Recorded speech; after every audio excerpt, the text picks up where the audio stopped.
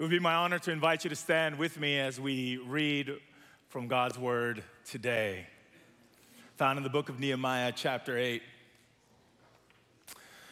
And Nehemiah, who was the governor, and Ezra the priest and scribe, and the Levites who taught the people, said to all the people, "This day is holy to the Lord your God.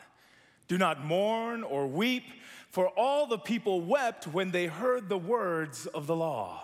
Then he said to them, "Go your way, eat the fat, and drink sweet wine, and send portions to them of those for whom nothing is prepared.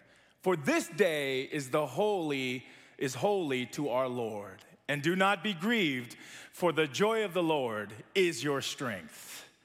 So the Levites stilled the people, saying, "Be quiet, for this day is holy. Do not be grieved."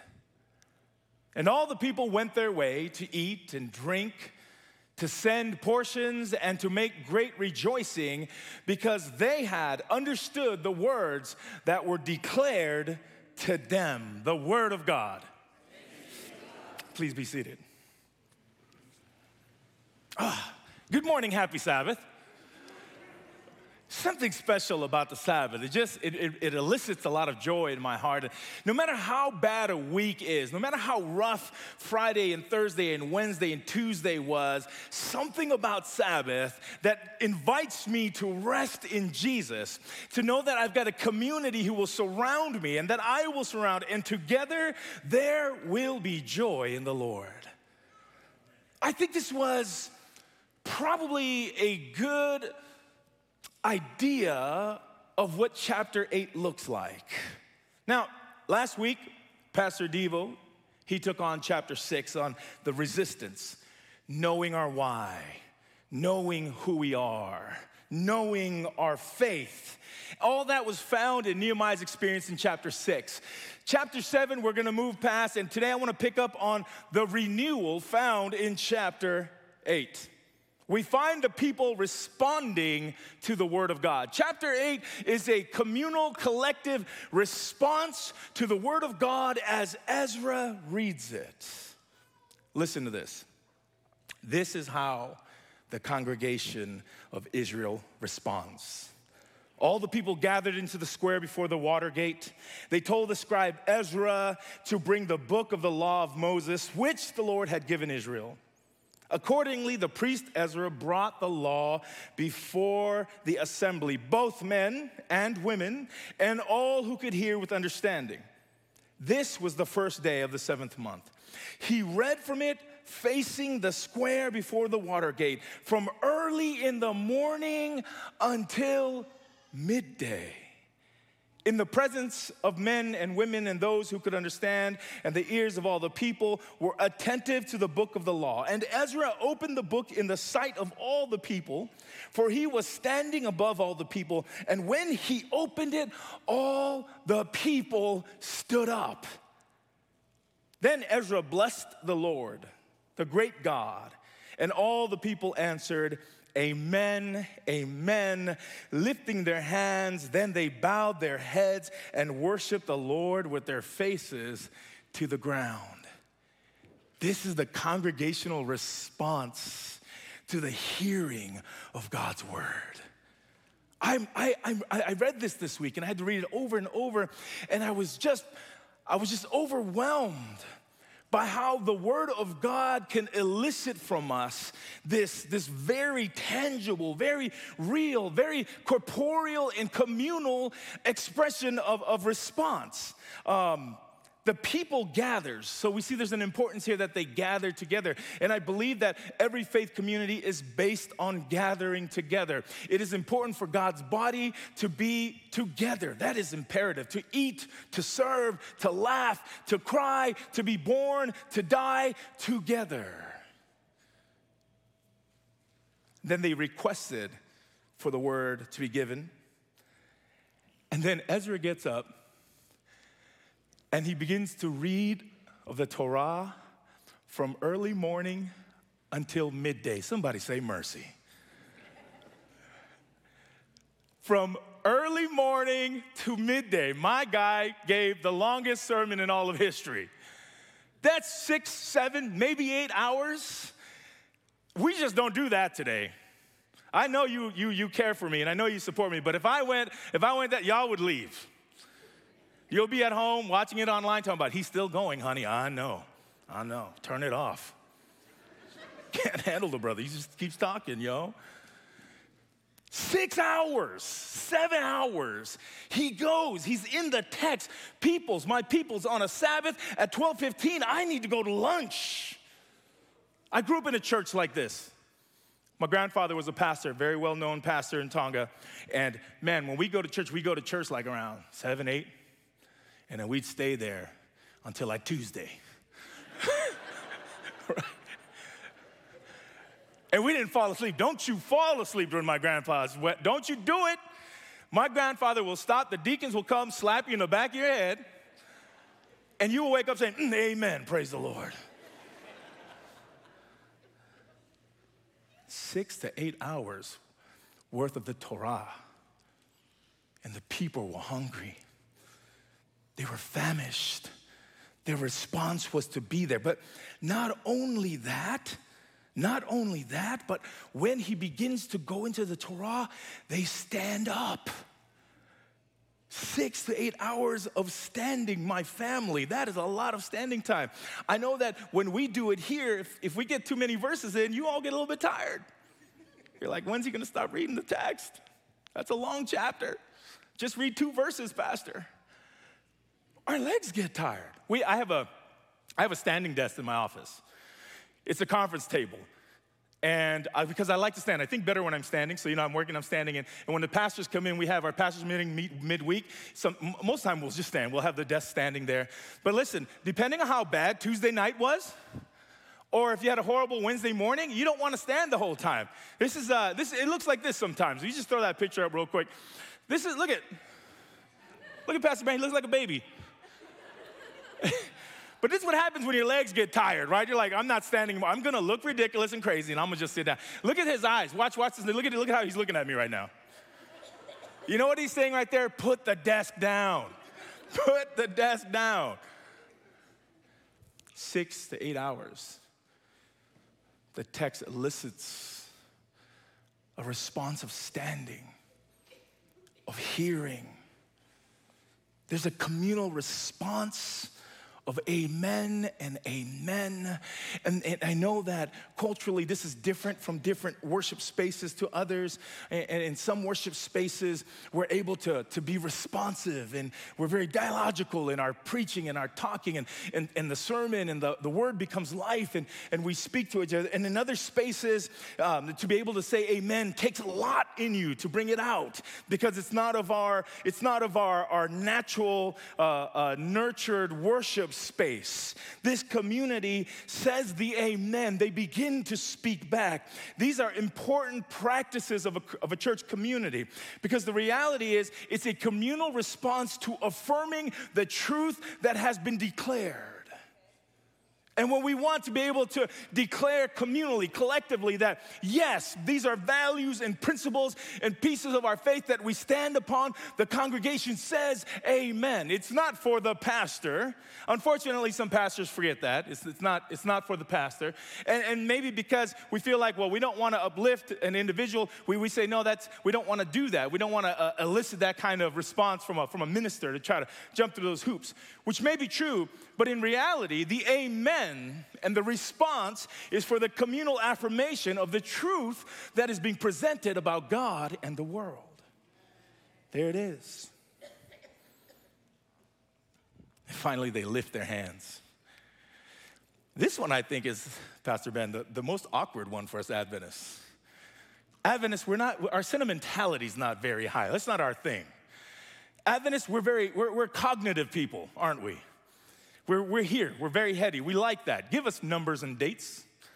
Give us a passage about another passage that might have a passage in that passage. Let us talk about signs of the time, the Bible, and the news. This is us. Feed us like this. And when we do that, we're like, ooh, that's so good. We're the nerdy cousin in the Christian family. Right. The other Christian kids are playing outside, having a good time. We're like inside, oh, what can I find out about the Bible? That's us. So our sentimentality is not so great. We had to more recently become part of our ethos as a church, raising our hands. And even that's still kind of awkward and weird, and we can attest to that. That's okay, say amen to that, right? You ever experience standing next to somebody who's completely celebratory with their hands and they start sweating on you? And you're like, oh, brother, Jesus is real. You don't have to do exercise. We get it.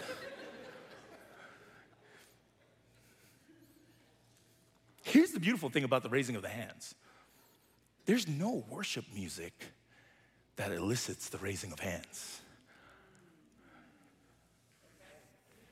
Somebody think about that and say amen. How many wars and battles do we have in church over worship preference? It isn't about worship, preference in music. It's about the Word of God and how it becomes real in our lives. And it doesn't matter if we have a guitar or a bass or an organ or some cellos. If we leave this place less than God wants us to be, we have failed as a church. The people don't need music to elicit the raising of hands. The people needed the very concrete, tangible Word of God to touch down for them to put their hands up and say, amen.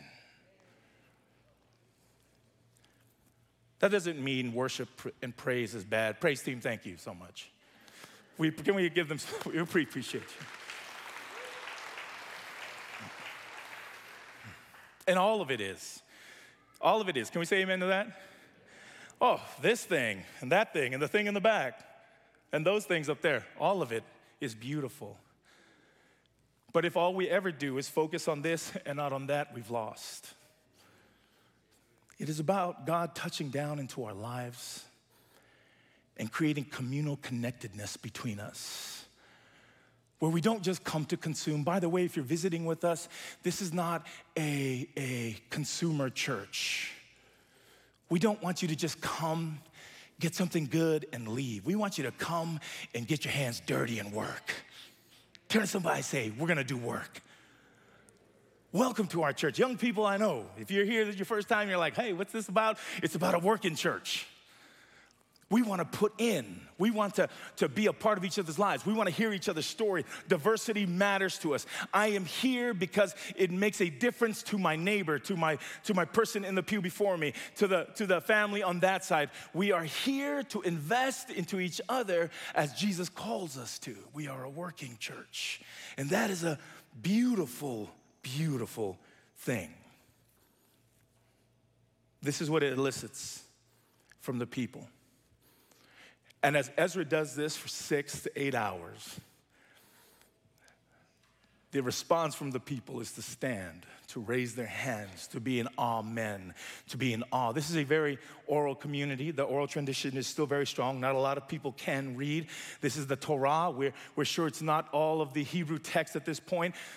It's most likely the first 5. Moses' writings are in there, and maybe Ezra throws in some of his scrolls because he's the one reading and he has that down. So it's not complete, but for sure, it's the story of the formation of these people, the birth of who they are, what they've gone through, God's covenant with them, their falling away and their living of what they choose to be a comfortable community of faith, and then the exile that begins to happen in their lives, the oppression from the other major communities in the area. And now that they're in the return, they're listening here, and it's all renewing to their soul. They're starting something fresh and new.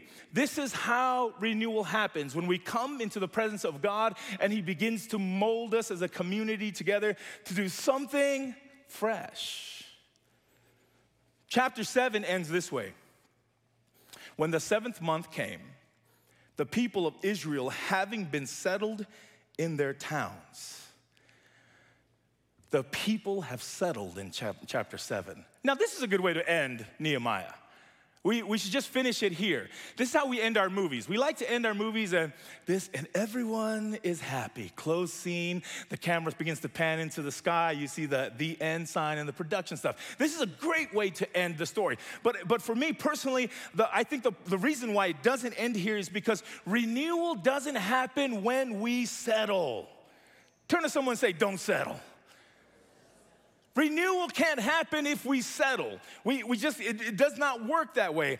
In short, gathering around the Word of God together causes conversion. So we need to have a conversion experience together on a regular basis. That renews our spirit, that renews our mind, that renews our sense of purpose for each other and for the world. Conversion, according to Jürgen Moltmann, conversion means turning around. The turn from violence to justice, from isolation to community, from death to life.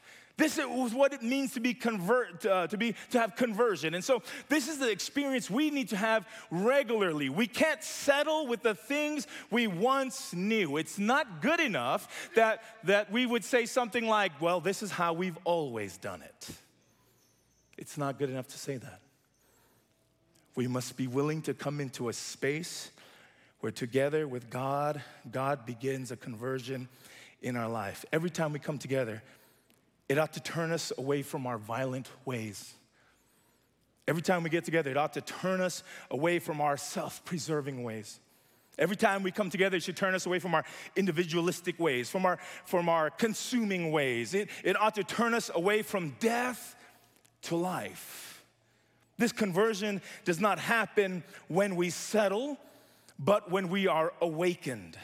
As the people are awoken to this conversation and this conversion, they are confronted with their past failings and lostness, with their own violence, with their own isolation, with their story of broken ways and broken covenants, with their ways of compromise, and eventually with their ways of being taken into captivity.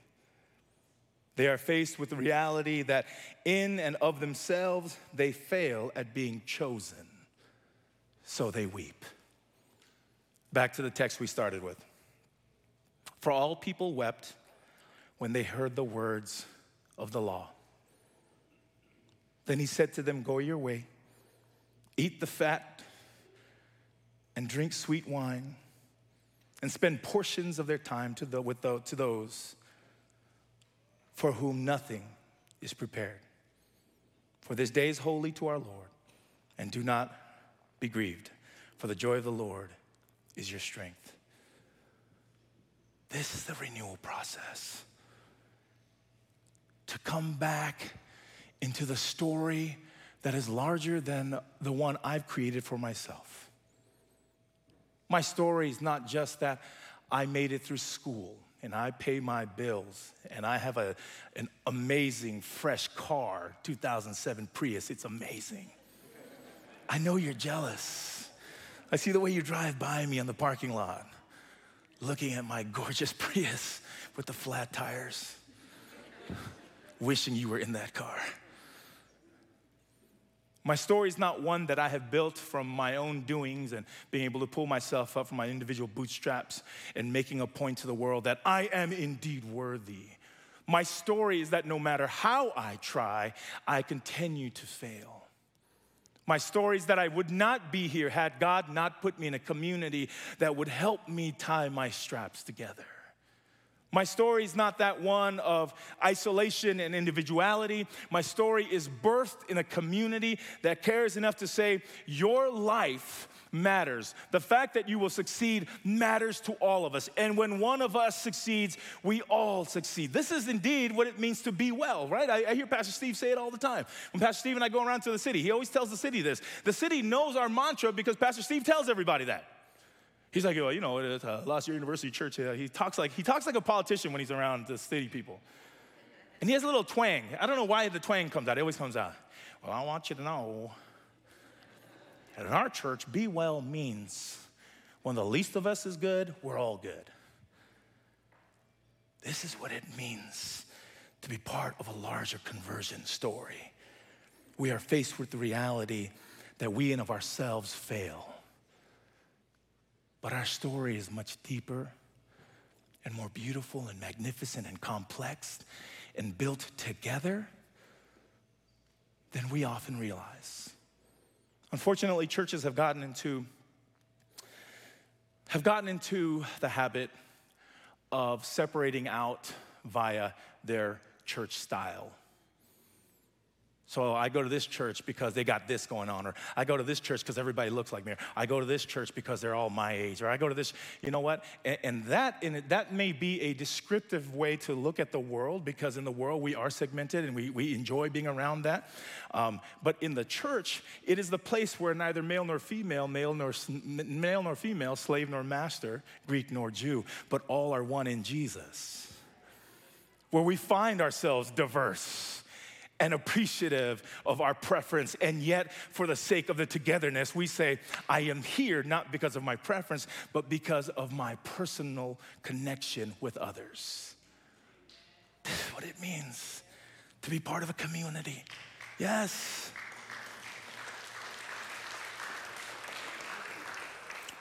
That's an affirmation of what you choose to do every Sabbath when we come together. Every Sabbath. Whether the sermon was amazing, whether it was bad, whether the praise was perfect, or that one person just wasn't. Whether it's got high church, beautiful, powerful organs flowing from the pipes, or a guitar, or just a single voice, all those things, as good as they are, never matter as us being together as a family. This is a story that's larger than just our story.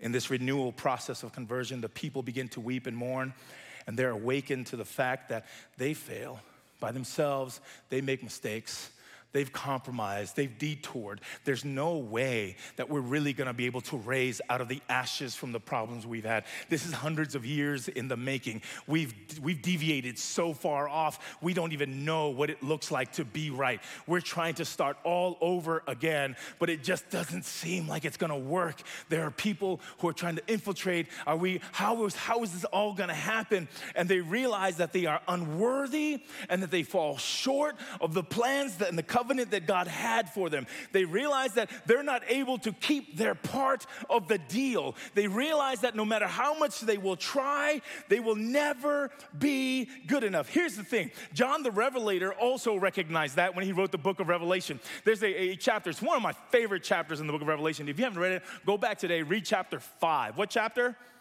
5, chapter 5 of Revelation. Let me just read a little bit. Then I saw the right hand of the one who's seated on the throne, a scroll written on the inside and on the back, sealed with 7 seals. And I saw a mighty angel proclaiming with a loud voice, who is worthy to open the scroll and break its seals? And no one in heaven or on earth or under the earth was able to open the scrolls or to look into it. And I began to weep bitterly, because no one was found worthy to open the scrolls or to look into it. Then the one of the elders who said to me, stop weeping. See, the Lion of the tribe of Judah, the Root of David, has conquered so that he can open the scrolls in the 7 seals.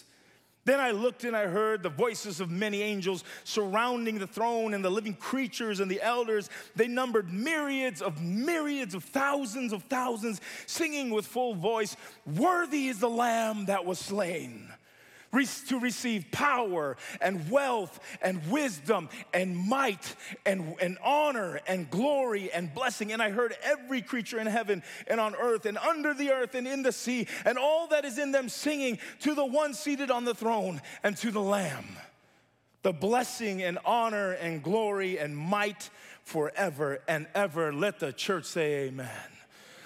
John Revelator, who's isolated himself, hundreds of years, centuries of time set apart. You've got Nehemiah and their people who's feeling demolished as failures, not being able to complete the task, breaking covenant. And John, who's isolated, broken away from the empire that he's in. Both these parties are feeling the tension of being in a place of failure. John realizes he's not able to open these scrolls. And then the elder says, but there is one.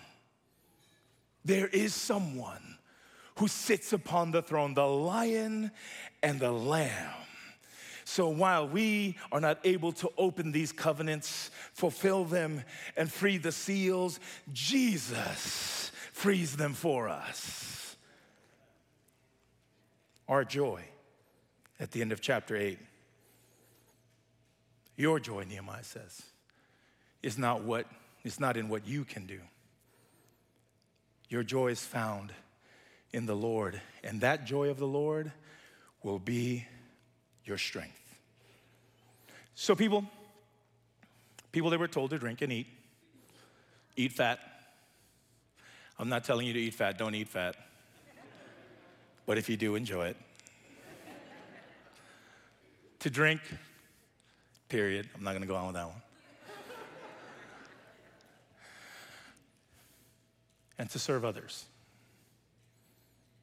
To prepare for what others cannot prepare for themselves. You see, it's come back to this, right? That it's not just about you. It's about us. And the more we remove our eyes from ourselves and our failings and our smallness, and we pour into the life of others, God renews all of us in a conversion experience. So here's one thing you can take to go away with. How can we do this as a church? Well, God's grace is for us, and not just for us, but God's grace is for us, for others. God grants us grace so that we can extend it into the world. But guess what? We can't extend the grace to the world unless we first extend grace to ourselves. When you can't accept God's grace for your life, guess what? You're not gonna give that grace to anybody else. So the first thing we can do, the first step as a church full of addicts to works, addicts to our own built stories, is to stop and grant yourself grace. Would you do that today? Be gracious to yourself. It's okay. We all make mistakes. Turn to the person next to you and say, it's okay, we all make mistakes. It's okay. If you're watching along today and you're at home because maybe you are frightened by this group of human beings, don't worry, we've all made mistakes. Come, this is a place to be. Grant yourself grace. Don't hoard it, though. When you've experienced that grace, the very next implication is to give that grace away. If you have experienced the gospel story in its reality and its concreteness in your own life, the responsibility on your part is to extend it to others, to grant others that very same grace. And do the same then, repeat and rinse and wash with grace, rinse and wash with forgiveness, rinse and grace and wash yourself with love, rinse and wash over and repeat over and over again with the fact that you are valuable. Man, this is so important to me. Young people over here and over there and somewhere in this area, if you would, and if you're there, hear me now. You are valuable just the way you are. You are valued and loved just the way. I'm gonna start crying, stop it. Oh, when did we lose this? This very important task, because somewhere along the way, our identity has been wrapped around what the world tries to put onto our lives. And I don't want any of my children and any of our kids here to ever feel like they've got to be something they're not. If you look like Cinderella, praise God. If you don't, praise the Lord. Somebody say amen. We have all of these preconceived notions and ideas, and we float it around, and it subtly gets moved to the playground, and we begin to hear it across social media, in tweets, and in the DMs, and all of a sudden, all of us, not just our children, we begin to think like there's something broken, something wrong about us, and we've got to be or look or feel or present a certain way of ourselves for others to value us, and then when they value us, we can value ourselves. Stop now. It's a game that never ends. It's a rabbit hole we can't get to the bottom of. You are valued just the way you are.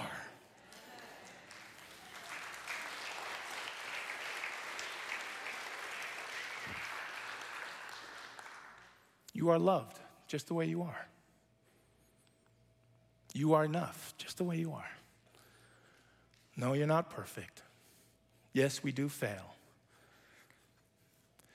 But God loves us. The word says that we were made fearfully and wonderfully, each of us. And this is who we are. And once we begin to accept that, come on up, praise team. Do you have a song? All right, come on up, praise team.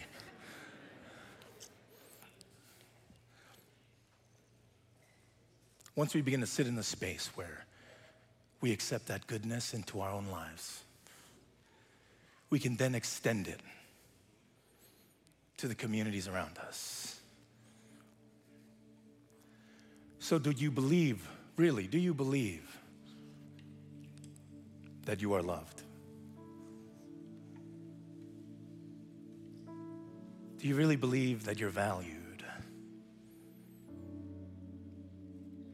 Have you fully accepted the grace of God in your life to do magnificent and beautiful conversion things? As the people sat before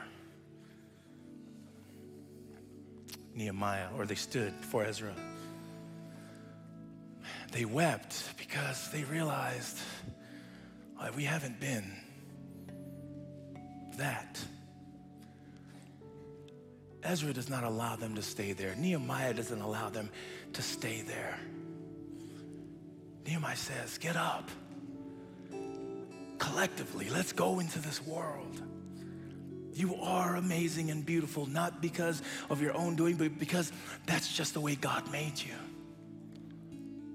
You are special, not just in his eyes, but you are special in this world just as you are. And this world can only be changed until you and I have settled on just being ourselves. Then he says, now, go in that light and begin to feed those who cannot feed themselves that truth.